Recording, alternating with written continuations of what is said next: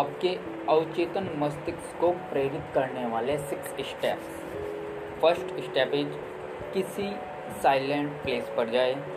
रात में बिस्तर पर जाने से पहले जहाँ पर कोई भी किसी भी तरह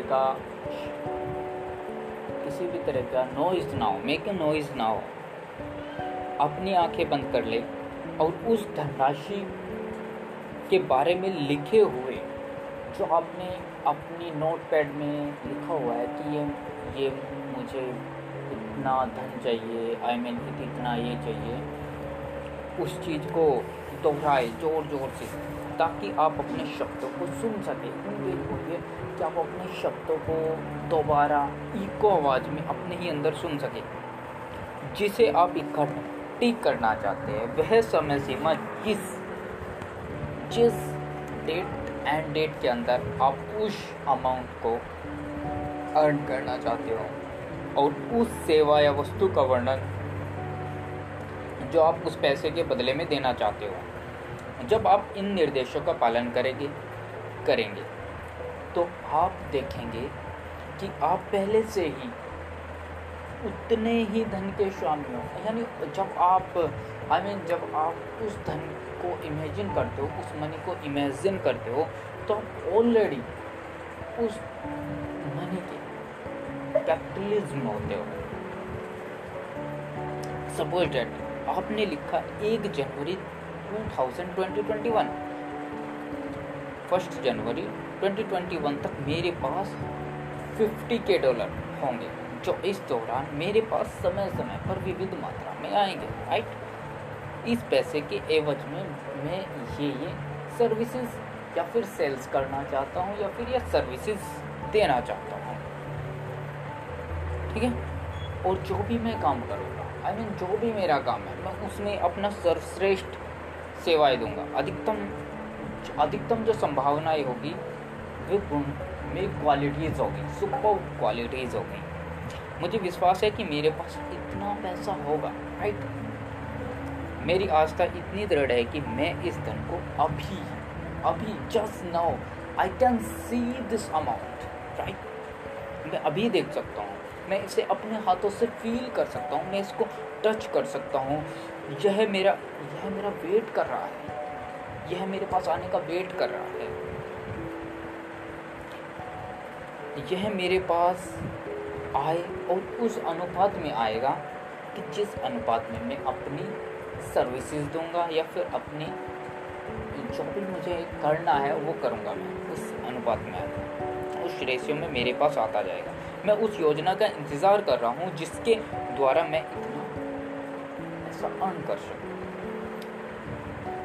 और इतना धन कमा सकूँ। जब मुझे वह योजना मिलेगी तो मैं उस पर अमल करना शुरू कर दूँगा। अमल मतलब उस पर इम्प्लीमेंट करना स्टार्ट कर दूँगा, राइट।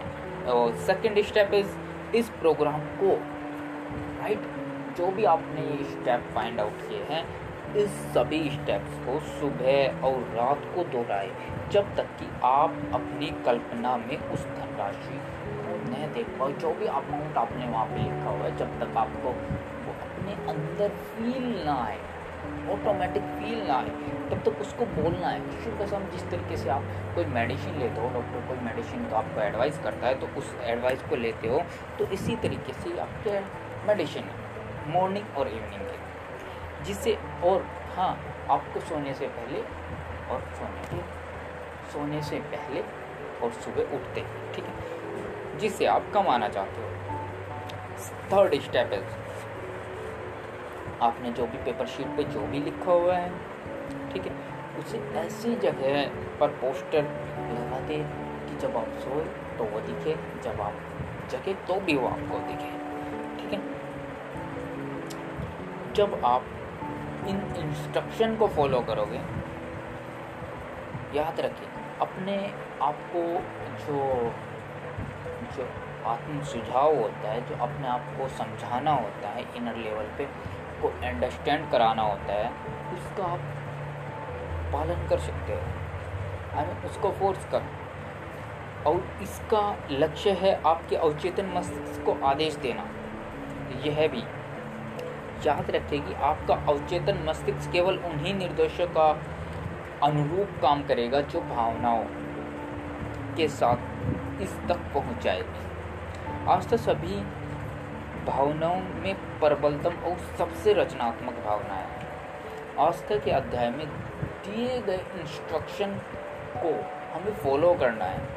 पहले तो यह निर्देश अव्यवहारिक यानी बिहेवियर में आएगी, ऐसे लगे कि मैं क्या कर रहा हूँ, what is this, what is that, ऐसे लगेगा यार व्हाट इज डैट, यार कोई भी नहीं करता इन सबको, अननेचुरल लगेगा आपको। इस बात से परेशान ना, राइट? चाहे वो शुरुआत में आपको कितने भी अननेचुरल लगे, अगली लगे, कुछ भी लगे, व्हाटएवर यू वांट, परंतु आप निर्देश का पालन करते रहें। अगर शब्दों से, कार्यों से आप निर्देशों का पालन करते रहेंगे तो वह वक्त जल्द ही आ जाएगा जब आपके सामने शक्ति का नया संसार खुल जाएगा।